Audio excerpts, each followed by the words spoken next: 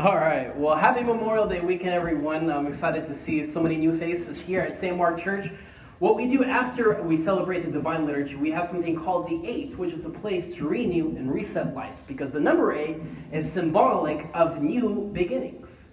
As one example, there are 7 days in a week, and then the 8th day is beginning of a fresh new start of a week. So we're excited that you are here, as we are in part 2 of a series called Eyewitness. This is our summer series here at St. Mark Church at the 8 called Eyewitness. Growing up, a lot of Sunday school classes, a lot of Sunday school lessons began with, because of their faith, they were able to move the mountain. Because of their faith, they endured the persecution in order to preserve our faith. And I remember as a kid, hearing all these stories that begin because of their faith, because of their faith, because of their faith. And I'll be like, man, there's something different about them than me. They have this tremendous faith.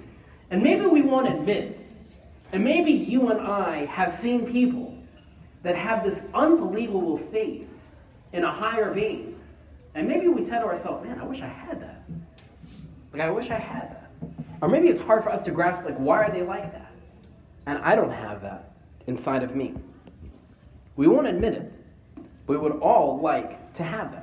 Let's face it, wouldn't we rather have that strong of a faith than instead of living in the stress and anxiety and worry of what's going to happen tomorrow, next week, what's going to happen to our kids, what's going to happen in work?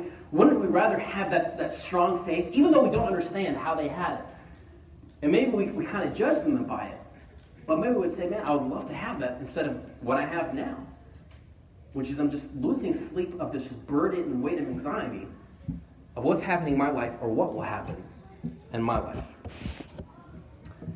If you asked the early followers of Jesus, who were curious about this rabbi guy named Jesus, if you asked this man right here, son of a fisherman, if you asked him, do you have faith in Jesus? He would say, it's not by my faith why I follow Jesus. It's because of what I saw. It's because of what I heard. This is why I ended up changing my life and following this man named Jesus for the rest of my life. It's not by faith. It was because of what I saw, and it's because of what I heard. And because of that, he ended up recording so many manuscripts, including a gospel and including other letters to early Christians. Him recording what he saw and what he heard. If he asked us, should we follow Jesus by faith? He says, I didn't follow by faith. I was questioning him. But because of what I saw and because of what I heard, this is what rocked my world. John put it this way. That which was from the beginning. He's talking about his experience with Jesus. That which was from the beginning. Which we have heard it. We have heard from Jesus. We have seen with our own 2 eyes. Which we have looked at. And our hands have actually touched him. I've heard it, I've seen it, I've touched it. This which I have heard, seen, and touched, this we proclaim concerning the word of life. This man that I saw, that I have heard, that I have touched myself. This is the fullness of life himself. I thought it was just a really inspirational, good guy. But he ended up being the word of life himself. The life appeared, Jesus, he appeared. We have seen it and testified to it, and we proclaim to you the eternal life, which was with the Father and has appeared to us. We proclaim to you what we have already seen and heard. I'm only writing down what I have recorded and saw myself, what I have seen and heard, so that you may also have this intimate bond and fellowship with us. And our fellowship is with the Father and with the Son, Jesus Christ. St. John is not just writing stuff just to say, there's a lot of great stuff that Jesus did. He's writing this in order for us to put our trust in him. He's I'm not writing this stuff just so I can say this, it's a nice story of Jesus of Nazareth. He's saying, I'm writing this in order for us to have a timeless bond and intimate friendship with each other, with us, with our Heavenly Father. This is why I'm writing. I'm not writing just to write a nice story. I'm writing in order for you to put your trust in him. I'm writing in order for your life to be rocked just as my life was rocked. In his gospel, we have 4 gospels of Jesus: Matthew, Mark, Luke, and John. At the end of St. John's gospel, when he's recorded so many intimate conversations and conflicts and events that occurred in Jesus' life, as he's recording all of this, at the end of his life, he writes this as his last passage in his manuscript of his record of Jesus' life. Jesus performed, my friend that I followed for 3 years, my friend performed many other signs in the presence of his disciples, which are not even recorded in this manuscript I'm writing to you. But these, which I have written to you before in the earlier sections of this book that I'm writing, but these are written that you may believe. Believe but from what I have seen and heard, that Jesus is the Messiah. He's the one to heal us, to redeem us. He is actually God with skin on him. And that by believing, you may have life in his name.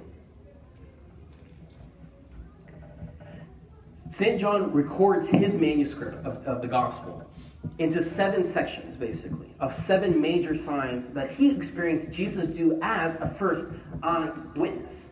Last week we looked at one where Jesus was invited to a wedding in a city called Cana of Galilee.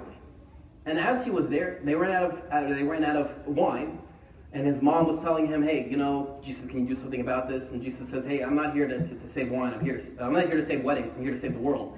But he ends up doing it. Ends up saving. Actually, when I went to Israel a couple years ago, we went to the actual historical site of where this wedding reception was. And this is my father-in-law, Father lay there, pretty tired from the trip, sitting down in front of the historical site of where this wedding reception was in Cana of Galilee. So today's second sign that's recorded in St. John's Gospel, like the heading in many Bibles says, the healing of the nobleman's son. The healing of the nobleman's son. Now, while he was in Jerusalem, this is Jesus. Now, while Jesus was in Jerusalem at the Passover festival, many people saw the signs he was performing and believed in his name. Once more, he visited Cana of Galilee, where he had turned the water into wine. Again, so think of the audience. John is recording this like in chronological order of what he experienced with Jesus. So the people that already read the first section already know what happened in Cana of Galilee. So John is continuing to record. Once more, he visited Cana of Galilee, where he had turned the water into wine. And there was a certain royal official whose son lay sick at Capernaum. When this man heard that Jesus had arrived in Galilee from Judea, he went to him and begged him to come and heal his son, who was close to death. And Jesus said, "You people," let's pause right there. Now, this is a nobleman. This is a high-class leader of the area. So he's not coming by himself. And he's coming from one region, and he's coming to pursue Jesus. Historians say this is an 8-hour walk. But he's a rich guy, so he probably had a horse with him, and he had his entourage with him, so it probably took him 3 hours. And he is now leaving his son that is dying, and he doesn't know if he'll ever see his son again. And he comes to Jesus with his entourage, and he's coming to Jesus. This is a big politician. This is a guy that's up there, and he's coming to this very popular rabbi named Jesus. And Jesus sees them coming, and Jesus hears the man say that he wants his son healed. And Jesus talks to the whole group. He says, "Unless you people, all you people that are coming to me, unless you see signs and wonders," Jesus told him, "you will never believe." The royal official said, "Sir, come down before my child dies." There was an early Christian, named St. John Chrysostom, and he found it very fascinating that this high-class, prestigious guy, who everyone is under him, he has now come to Jesus, saying, "Sir." Jesus is a nobody to him. But now he's saying, "Sir, come down before my child dies." And St. John writes this very fascinating meditation as he read this in the year 350, as he read the manuscript written by St. John. And he says, "Isn't it fascinating that when we are in need of something, our career, our title, whatever letters come after our last name, none of that matters? When someone in our family is sick, none of that stuff matters. That we're willing to do whatever it takes to find healing." He didn't care. He didn't care about his status. Everyone was under him. But now he's coming to this rabbi and saying, "Sir, I need you to come and heal my son." St. John Chrysostom, who's a bishop, also in the year around the year 350, he noticed that right when he read that, man, this guy, he doesn't care about his status. When he's in need of something, and he's in need for healing, he didn't care. He also found it extremely fascinating that the first sign that he read in the Gospel of John, that Jesus was already at the wedding. And now for the second sign, Jesus is putting himself into this situation. Like he was already at the wedding of Cana and Galilee, and now someone is bringing a situation to him. The first event was a joyful celebration. This second event was not so joyful. But Jesus is there through the good times and through the bad. And this is the meditation that really resonated with St. John Chrysostom as he read this in the year 350. We continue. Jesus tells him, to this nobleman, "Go, your son will live." The man took Jesus at his word and departed. Actually, the Greek of Jesus saying "go," and we'll just get out of here. If you take the context of what it actually means in Greek, it says, "Continue as you were." Like, go on with your business.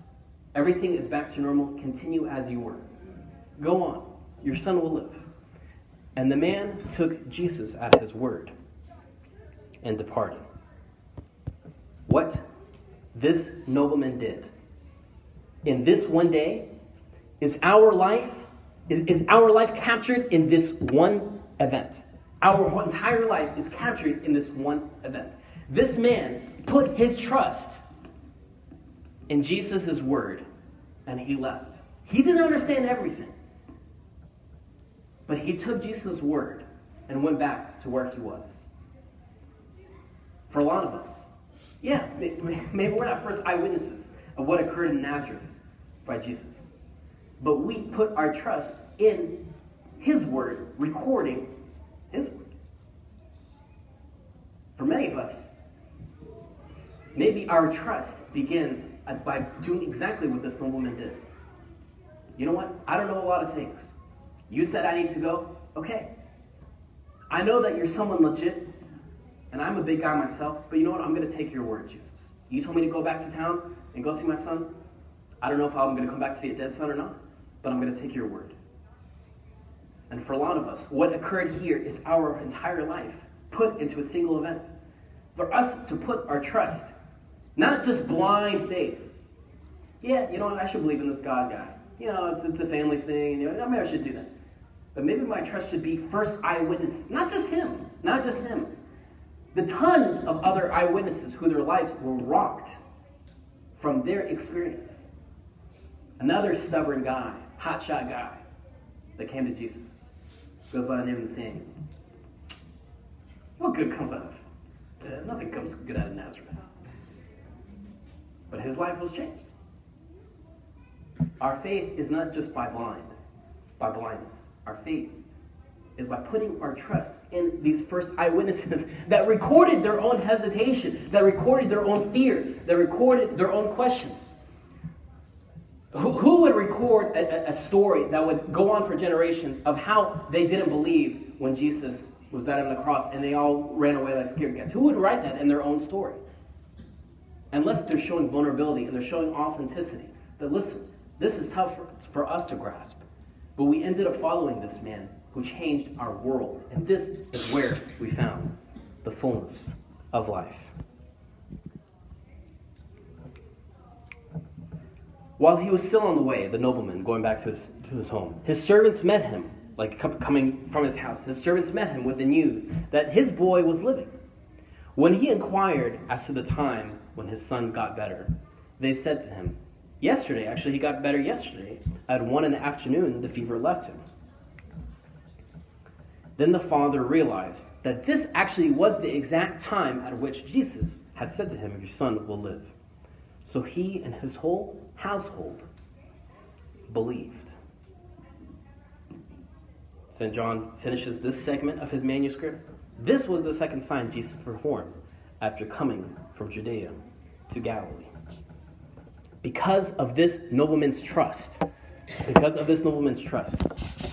not only his life changed, that he understood, you know what? There's somebody above my intellect. Let me just give a shot to this guy. Let's see if he is above my capacity that I'm able to fit in here. As a nobleman, I'm a hot shot. But you know what? Let me give this Jesus guy a shot. And because of that, if you're a wealthy, rich guy, and you're coming to Jesus, and you got your posse here, he could easily take Jesus and kidnap him and take him back. But no. He said, you know what? You said for me to continue to go back home. I'm going to take your word. And because of that, this is what changed his life. Because he put his trust in the rumors and the stuff he was hearing around town about who this Jesus guy is. He heard, something happened at the wedding reception in Cana where Jesus took water and made it to wine. He put his trust in all these rumors that he heard. And he came to this Jesus guy and he put his trust ultimately in Jesus saying, go back. Everything is fine. And because of that, because he put his trust in these rumors and these stories about Jesus, this is what made him believe, and not just him believe, his entire household. Because he said, you know what, there's someone above my intellect. And because of that, I'm going to put my trust in him. Walking by faith, which many of us have heard growing up, we should walk by faith, not by sight. Walking by faith is putting our trust into the testimonies of others. Walking by faith is putting our trust into the testimonies of others. And the thousands of other early Christians within the first 50 years who their lives were rocked because of them being first eyewitnesses of seeing God with skin on him and how they found the fullness of life. Walking by faith is putting our trust in their testimonies. And forget about them, about the millions of others throughout the centuries who put their trust in Jesus as well. And their life, they were able to find the fullness of life and find the deepest sense of living because of that. Walking by faith is putting our trust into the testimonies of others. Walking by faith is knowing that I am made whole. Walking by faith is know that by design, I was made to be whole. By design, I am loved more than I'll ever know. And there's something inside of me seeking more. Walking by faith is me being hungry for that. God was never playing games. Jesus says, I'm here to make you free. Like, if you pursue the truth will set you free. If you are hungry for more, and for sure, I'm assuming everyone here is still hungry for more, you wouldn't be here on a Sunday morning. Hungry for more. If I just continue to pursue that, then I'll come and resonate and connect with these hesitant, fearful men that were questioning who Jesus was. But when they put their trust in him, this is when their life was never the same. And they were to find that peace which is above understanding. They were able to find that because they realized, you know what, there's someone above me that can work outside of time, that can work outside of space. This nobleman, somehow he put some trust into Jesus, saying, you know what, if this Jesus guy's legit, I don't need to actually take him all the way back to my house for him to heal my son. Because I know if he really is Yahweh, if he really is this God guy, he's able to work outside of time. And because he put his trust and he put his back on Jesus and walked back home, this is where healing and this is where wholeness came. Walking by faith is treating others the way God treats me. Walking by faith is treating others the way God treats me. Something we'll talk about later in the series is a passage that I fell in love with, especially this Holy Week. An intimate, very intimate conversation that St. John records that occurred on Thursday night before Jesus was crucified. Where Jesus, this is his last spiel. Like the 3 years are coming to a close, and this is his last time for him to gather with his boys and for him to give it to them. He says, listen, things are about to go down tomorrow, but I want you to understand this simple commandment. Most of you guys are Jewish men, you know all the commandments, but listen to what I'm about to say. This new commandment I give you, that I want you to love one another. If you want me to abide in you, it requires you to push love to, yes, even that annoying person. This is what's required of us. If you want to see your Heavenly Father working in your lives, it requires me to push love to others, even though it might be uncomfortable. Jesus told this to some early followers. Because you have seen me. Like he's telling the people that have seen many miracles happen around Jesus, and they're always walking with Jesus everywhere and seeing all these cool things. They're the most popular people. They're always getting free lunch. Like they're living the high life. And Jesus tells them, because you have seen me, and you have seen me do that thing with the dirt and give him an eyeball. You see me like raise up Lazarus. You saw me do all that stuff. Because you have seen me, you have believed. But happy are those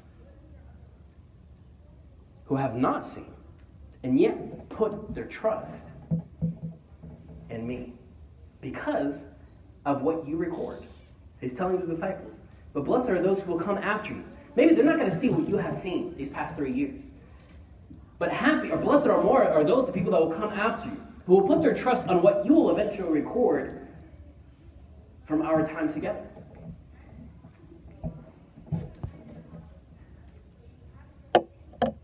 St. John didn't just record stuff just to write a nice story, but all of it to point to something more.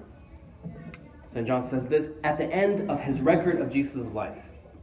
All these signs that I have written to you, these things are written, that you may believe that Jesus is not just a great guy, that Jesus is our healer, our Messiah, the Son of God. And that by believing, you can just say on social media that I believe. No, but by believing, you may have life in his name. Don't think this man right here. Don't think this man right here was just walking around with a halo around his head. He's a fisherman. He's the son of a fisherman.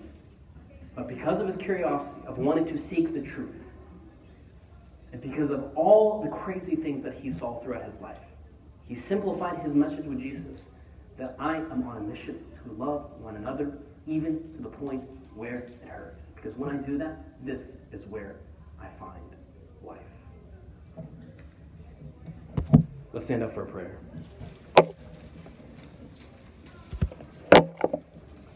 In the name of the Father, and the Son, and the Holy Spirit, one God, amen. Lord, our pursuit of you is not just by blindness, and not just by saying, yeah, I'm just going to go to church and do this whole church thing. But our trust and our pursuit and our hunger for you is based on the records and eyewitnesses that their lives have changed because you came to bring fullness and wholeness to them. And there's something inside of all of us that's looking for the same.